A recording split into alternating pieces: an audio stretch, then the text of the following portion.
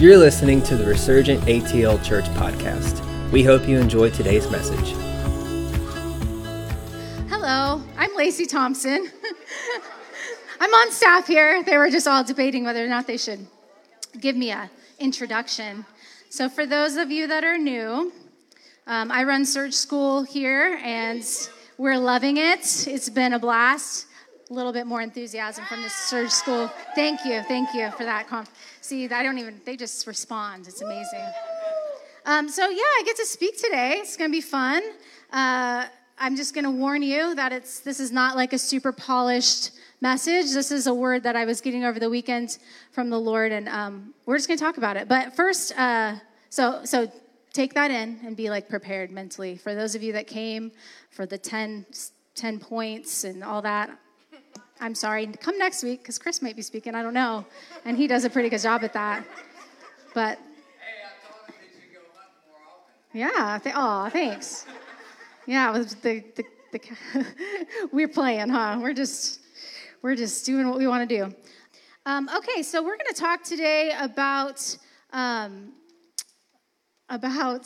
being sold out for the Lord and what that looks like. And really, I've just been being stirred, and this weekend, just when I was talking to the Lord, about there's so much pressure right now to be conformed to this world. There's a whole lot of pressure for us to overthink what we're saying, overthink what we're wearing. Is this okay if I wear a Jesus is Christ shirt? Is it going to offend anybody? What am I going to do if I go to the store and I say something that makes somebody else mad? Now, I'm not talking about being an ugly, awful person. I'm not talking about just say whatever comes to your brain. But I'm saying there's a pressure to look to the world to how we're supposed to be. And that is not the call that the Lord has given us, is it? The political spirit is the thing that Pilate was operating in when he just washed his hands and let Jesus go to the cross. That was that political spirit. That was the politically correct thing for him to do. I'm just not going to get involved. And the people wanted Jesus dead, right? They're like, kill him. We want to kill him. So how did he respond? He responded with, okay, go for it. And there's a pressure right now for us to look around and, on social media or in the media or even just with the world's influence and go, I need to be quiet. I need to sit down. I need to not make anybody uncomfortable with my love for Christ, right? Ooh, it got quiet. But that isn't our portion. And Jesus, or in Romans 12, it talks about being a living sacrifice. I'm going to read that to you. Therefore, I urge you, brothers and sisters, in view of God's mercy, to offer your bodies as a living sacrifice, holy and pleasing to God. Okay, so that's what we're supposed to focus on, pleasing God, right? And live for God. This is your true, proper worship. Wow, that's worship to the Lord even. Wow. Okay, so the way we live is worship to God. Interesting. Okay, do not conform to the pattern of this world. And that word pattern means to be fashioned like, to fashion yourself according or look like. So you're looking to, don't look to the world to tell you who you are, but be transformed by the renewing of your mind, and then you will be able to test and approve what God's will is, his good, pleasing, and perfect will. So what the Lord has been talking to me about today is the turmoil the world is in right now. And I'm not just talking about the politics. I'm not just talking about it because it's election year. If you guys are paying attention at all, it's so obvious that there is a darkness that's getting ready to get exposed and is being exposed. And it's just amazing to me how intense everything is, right? It just feels like it's getting intense. Like, okay, Jesus, what are we supposed to do? How are we supposed to live in a season like this? In the times where things are getting exposed and things are moving, and the Father is, he's coming to expose that stuff. What is our calling in that, right? And this is just kind of like, I think every day as we're following Christ and as we're living, we're feeling this tension. Anybody feeling tension? When you go out and you post something on Facebook and you're like, get ripped up one side and down the other, and you're like, oh my gosh, I just shouldn't say anything. I should just keep my mouth shut. And so there's this tension to conform. And the Lord started talking to me about Moses and the Pharaoh, and this weekend he's just kept bringing that up. And so we're going to talk about Moses today a little bit. Last time we talked about Elisha, and that was fun. So we're just hanging out in the Old Testament every time I speak lately. But Moses was born in a time of chaos, wasn't he? The Israelites had been in captivity for 430 years. Now you got to think about this. That's generation after generation after generation after generation born into slavery, born into captivity. They know nothing else besides, this is their reality. And Moses was born in that time. And, I think most of us know the story of Moses, but there might be a few people that don't. He was born, and his mom, there was a law, it kept getting worse and worse and worse. He looked out, and there was too many Israelites in his land. Too many of them. I think there were 600,000 Israelites, and he made him uncomfortable. And so he wanted to reduce that size, and so he said to the midwives, I want you to kill all the male Israelite, because if we ever have a war, they're going to raise up against us. And so the midwives, because they feared the Lord, wouldn't do that, and they just said, they're just born before we get there. So then he changes the law again, and he says, okay, so every male that's born, I want you to kill it. And so that, then there's this law. So Moses is born, and his mom hides him for 3 months, puts him in the river, floats him downstream. And, how the story goes. Pharaoh's daughter finds him. She keeps him. She's like, he's so cute. And then he's raised up in the house with Pharaoh. He's raised in Pharaoh's house. So he is not being raised in the same mindset as all of the other Israelites in that land, because they are working, they're getting beaten, they're not, they're suffering. Suffering is happening in the land. And so then Moses, he grows up, and then he sees this whole thing go down and kills another Egyptian because he's beaten up some slaves, and then he has to flee because Pharaoh wants to kill him. Okay, so that's where we're at. We got caught up on that story. He's out in the middle of nowhere. He meets his wife's family. He helps them. He gets hitched. He gets married. He has a father-in-law, all those great things. And his father-in-law, now we're going to move to Exodus. His father-in-law sends him on a mission. Go take these sheep up to the other side of the mountain. So he's up on the other side of the mountain. And so I'm going to read this as Exodus 3:2. So he's up on a mountain, the mountain of God called Horeb. And so it says, there the angel of the Lord appeared to him in flames of fire from within a bush. Moses saw that though the bush was on fire, it did not burn up. So Moses thought, I will go over and see this strange sight, why the bush does not burn up. When the Lord saw that he had gone over to look, Moses called to him from within the bush, Moses, Moses. And Moses said, here I am. So I just want to stop right there. My first initial thoughts when I was reading this story many, many, many years ago was, I wonder how many times he walked by the bush before he looked, before he turned aside, before he noticed that it was burning. And so the funny thing is nowadays, if we were walking out in the middle of nowhere and we just had, time on our hands, we're watching sheep, you don't really have to watch them that hard. You know that Moses would be walking around like this on his iPhone, right? He would not be paying attention. So he'd be walking around and there's like a massive burning bush that's not going anywhere, and he's just like not even noticing. Oh, where'd the sheep go? Oh, okay, I'm on Facebook. No worries. And so my instruction to us all, including myself, is to turn aside. Turn aside, be present, be aware, because the Lord wants to speak to us.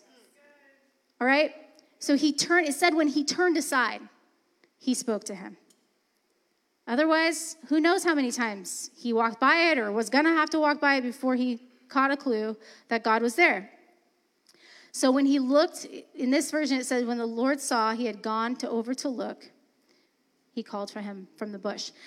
So he has this great thing where he has this encounter with the Lord, and then the Lord gives him an instruction. He says, and now the cry of the Israelites has reached me.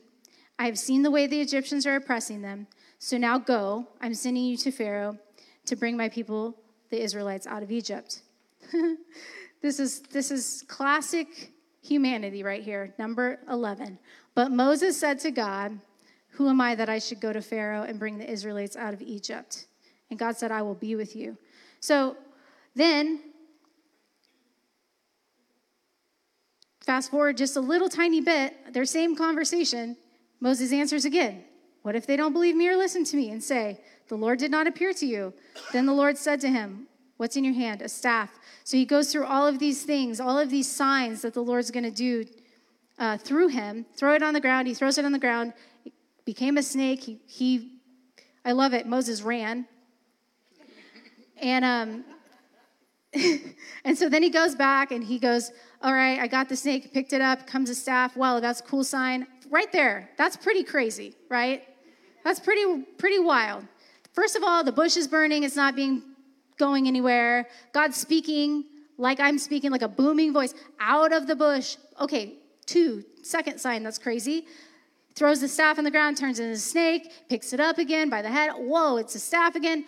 That's crazy. And then he goes, "Put your hand inside your cloak." So he put his hand in his cloak, he took it out, and his skin was leprous. And then he said, "Put it back in the cloak," and then it was restored. So all of these things are happening that are just crazy miraculous. These are not normal day, everyday occurrences. In my life, I don't know what your life looks like, but I'm not seeing these signs and wonders every day in my life. So then he says again, "Pardon your servant, Lord. I've never been eloquent, neither in the past nor since you have spoken to your servant. I'm slow of speech and tongue."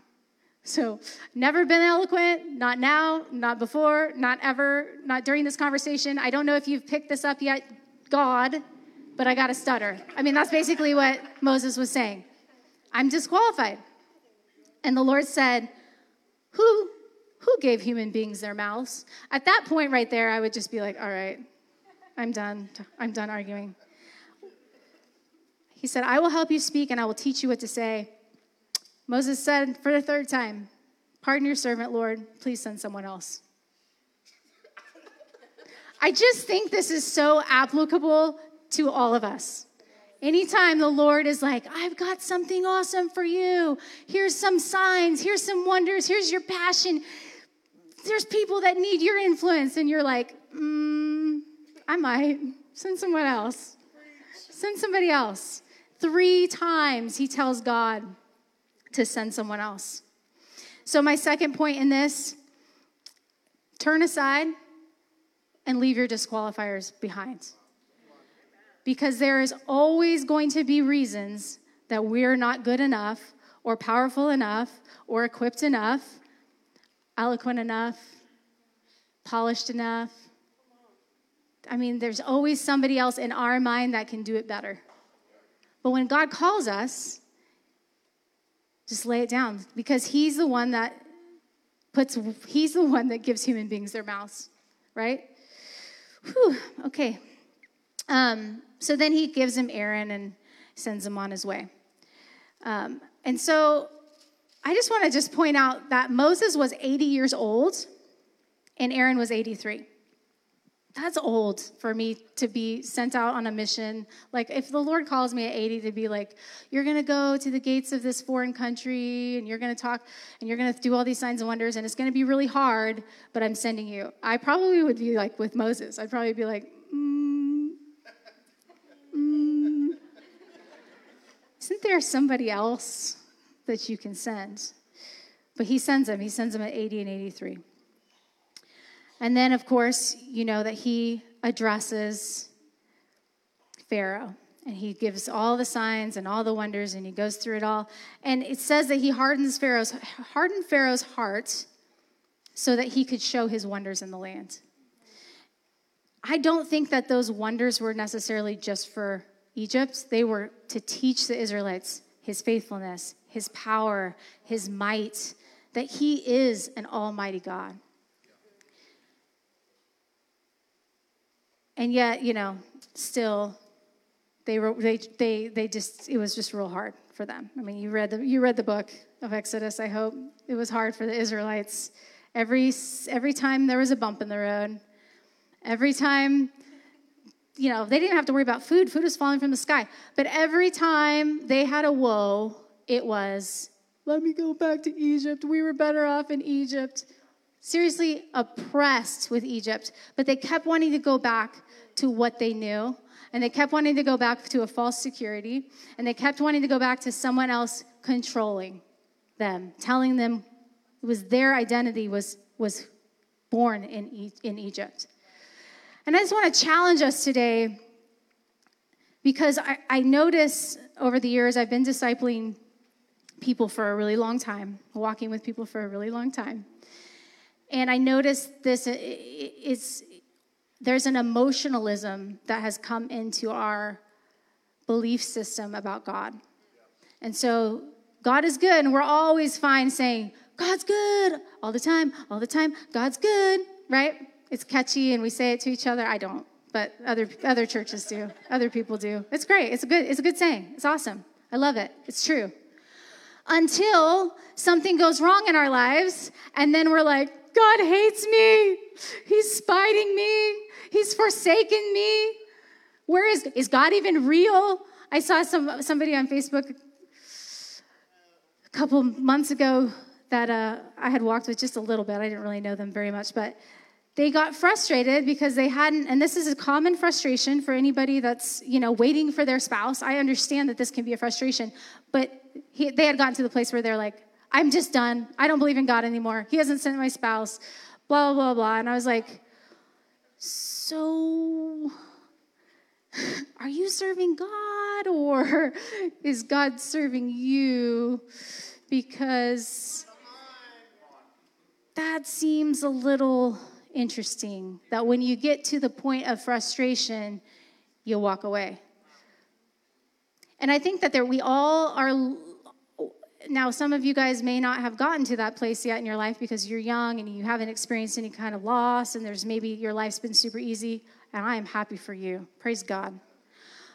But as you walk on in life, I don't think you can love people well and not go through heartbreak. You can't love people truly the way Christ loves people and not experience some loss, some hardship, some injustice. And I'm not even talking about just if you have a sickness, or if you go through a hard time with losing a job, or that kind of stuff. It's just part of life that things happen and that it's not easy. And if we have an emotionalistic approach to the gospel, then it's on our terms when we love God. Like, I'll love you when you do this, this, and this. But if I have a struggle, then I don't know if we're good. And God actually calls us to follow him whether we want to or not, whether we feel like it or not, whether things are going great in our life or not. And you're probably looking at me going, what do you know about hardship? I know, okay? I'll tell you my story sometime. I know. I want to hit this thing so hard because we are not to conform to the world. We're not called to conform to what people need us to be or want us to be or expect us to be. And then we're not also called to conform to an emotionalistic gospel when we feel like it. God is God, and he is good. And when we go through hard times, we have to press in knowing that he's going to turn it around for good. He's going to turn it around for our benefit. And I'm not saying, everything that happens is God. It's not God. I believe there's lots of things that happen on this earth that God doesn't want to happen. But if we can submit, like sickness is what I'm talking about, like disease, like poverty, like hatred. God doesn't want any of those things. But do we experience them? Yeah, we experience them. And our strength is found in those times where we're upset, when we're feeling lost, when we're feeling scared, when we're feeling frustrated, when we're feeling accused, when the enemies are surrounding us. Our strength is not to back away. Our strength is in the Lord. He's the only one. He's the only one that will work it all for good if I trust him, if I believe him, if I'll stay, if I'll wait, if I'll hold. It's quiet in here. It's so quiet.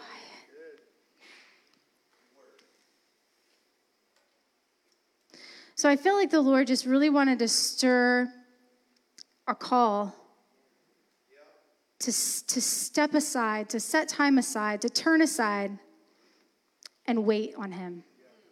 You know, that last word I brought to you guys was about Elisha, and he was in the cave,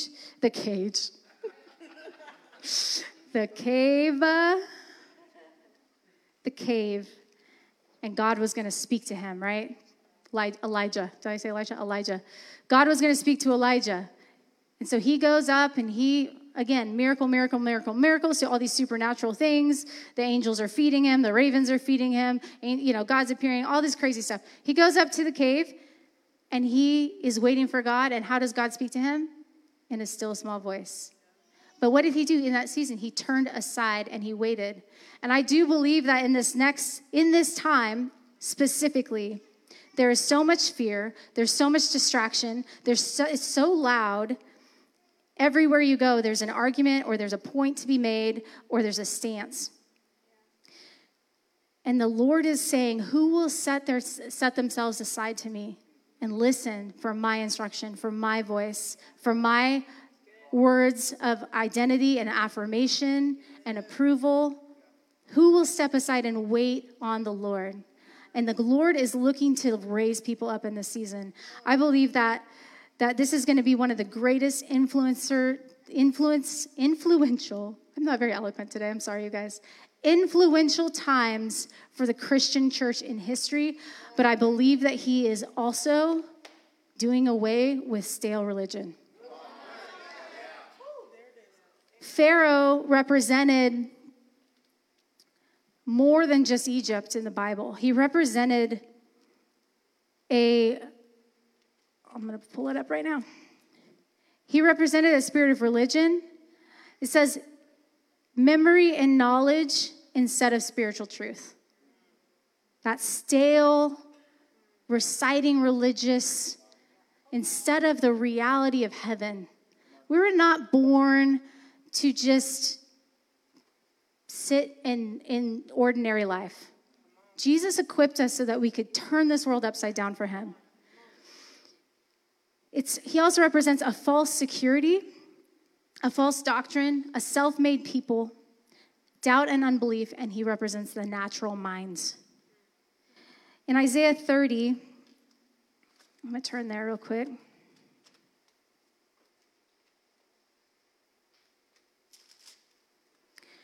In Isaiah 30,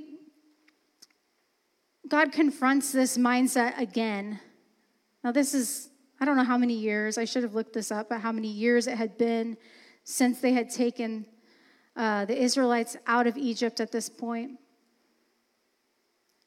But this is Isaiah 30, verse 1. Woe to the obstinate children, declares the Lord, those who carry out plans that are not mine, forming an alliance, but not by my spirit, heaping sins upon sins, who go down to Egypt without consulting me, who look for help to Pharaoh's protection, to Egypt's shade for refuge. But Pharaoh's protection will be your shame, and Egypt's shade will bring you disgrace. There is such a pressure right now to find our security in something else besides God. Anything else besides God, whether it's education, whether it's politics, whether it's financial, the security of, and I'm not saying that having security is bad, but I'm saying if I trust in my 401k more than I do the King of Kings and the Lord of Lords to actually sustain me, to actually walk with me. I'm not talking about a umbrella of I'm going to go to heaven when I die. I'm talking about I'm living on earth knowing that the Father of lights is walking with me.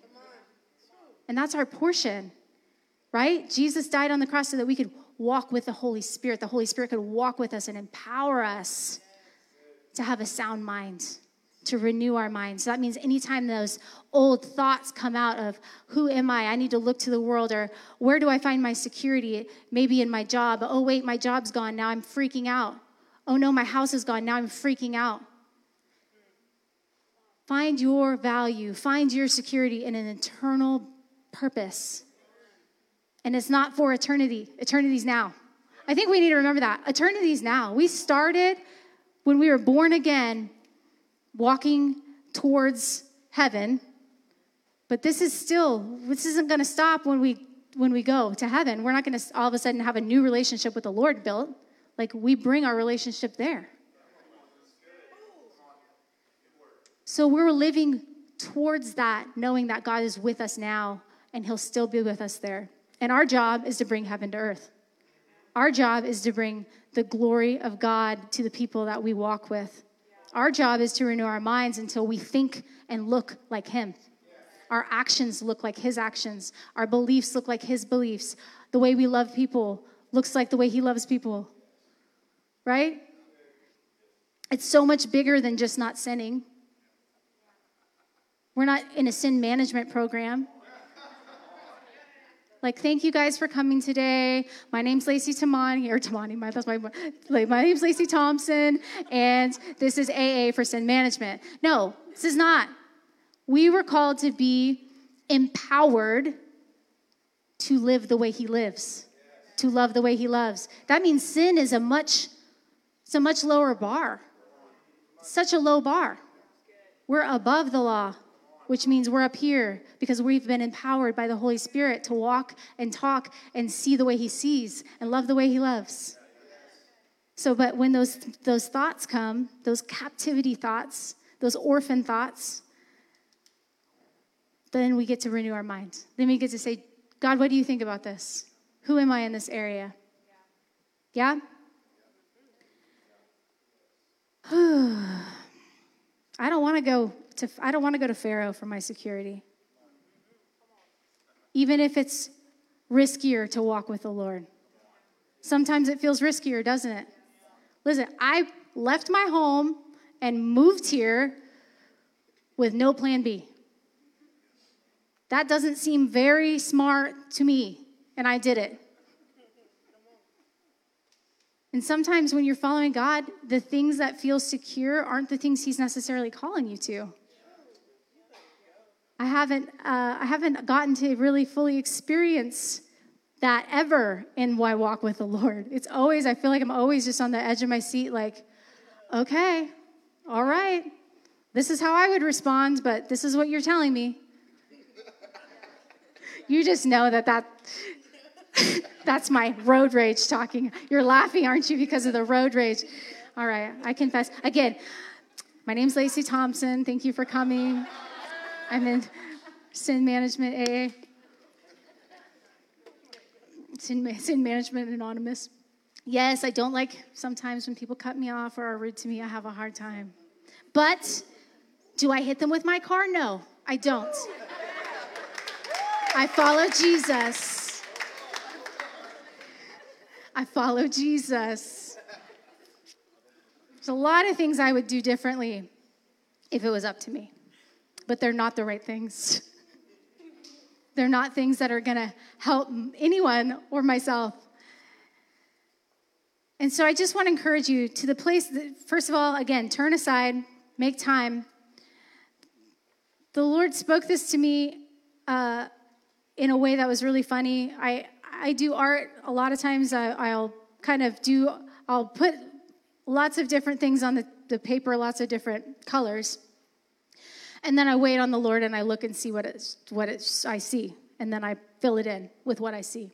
And a lot of times God shows me things either in myself, things that he's saying, or things for, what he's wanting to release on the earth through the pictures that he shows me. And this time is really funny because I'm like, I need to be getting my sermon together. And God's just like, keep doing your art. I'm like, I know, this is so irresponsible, Lord. I need to be writing and jotting down notes, and can you just tell me what you want me to talk about? Because I don't want to say something that is me. I want to talk about what you want to talk about. And so as I was doing this all week in this art, he showed me 5 different things. And I took the time and I filled them all in. And I was like, okay, what does this mean? Nothing. I don't hear anything. I'm like, dang it, God, what are you saying? What do you want me to talk about? And it was when I turned aside and I looked up each thing. And I went into the Bible and I saw the symbolism in the word that he was showing me. That's when he released the prophetic word. And I just thought it was interesting because I think there's so much time, at least with me, that I'll just be like, just tell me what to do. Just tell me what you're saying. Quick, in and out. I got to get stuff done. I'm busy, Lord. And the Lord is like, it's not going to be that easy. You need to actually seek out what I'm saying. And there's a difference, isn't there? There's an easy, microwave, fast approach sometimes we have to our relationship with the Lord. And I just don't feel like in this season he's very interested in that. I think he's more interested in developing people that are going to be able to free captives, lead the way he wants to be led, that turn aside and listen to him and are obedient to him. And they live first, they seek first the kingdom. I just think that this is who he's raising up as the leaders and the influencers. And I don't think anybody's left out of that. I think we all have opportunity to be empowered, to run this race, and to be influential, and to be people that are lights. I think we need a lot more light, don't we? A lot more light. And it's not going to come from us being afraid. It's not going to come from us censoring ourselves. And here's the thing. I'm not saying, I think sometimes we filter things through what is very present. I'm not saying take your opinions and throw them on Facebook in an argument. That's not what I'm saying. I'm saying live your life full of the glory of God and invite other people to do it as well. It starts here. Starts there. Sometimes we want to microwave that and be like, oh, this is what I believe. Bam, without actually walking it out, without actually doing those things in our life. So that's what I got. And I'm going to pray for you guys. Jeremiah, you can come up and get on the keys.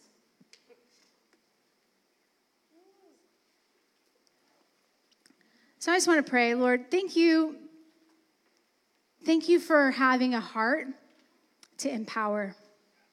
Thank you for being a father who believes in his kids. That you don't only believe in us, Lord, that you died for us to be completely set free, completely immersed in your spirit.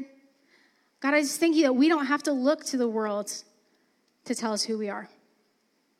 We don't have to look to media. We don't have to look to the trends of the day. God, that we can be so full of you and your truth. And God, I pray, Lord, for this group of revivalists, this new wave of revival that you're bringing. God, I thank you that it's not a lukewarm church that you're calling, Lord. You are calling fire of your presence, Lord. You are calling signs and wonders.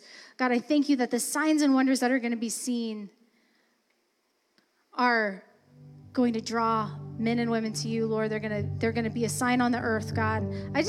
God loves to be a sign, and he loves to be a wonder. It's part of who he is. He loves to show off. God, I thank you for an uncompromising generation, Lord, that seeks your face. God, that we don't go by what we feel at the time. God, we go by the truth of your word, the truth of the gospel, the truth of everything you paid for, Jesus, that we won't settle for anything less than the fullness that you paid for. Can you just put your hands out and say, I won't settle for anything less than the fullness of what Jesus paid for? That is a dangerous prayer you just prayed, my friends. Holy Spirit, will you be the source that reminds us, that guides us, that leads us, that speaks the truth to us? Lord, I thank you that no one is disqualified from this call. No one is disqualified.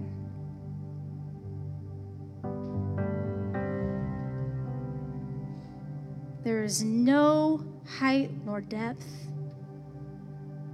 principality that can keep you from the love that he has for you.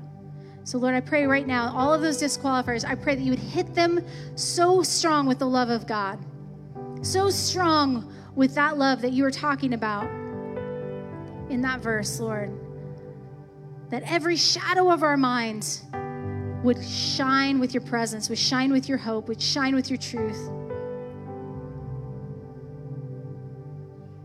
Thank you, Holy Spirit. And I bless them, Lord. I bless them that you're enough, that you're enough to be loved, that you're enough to be powerful,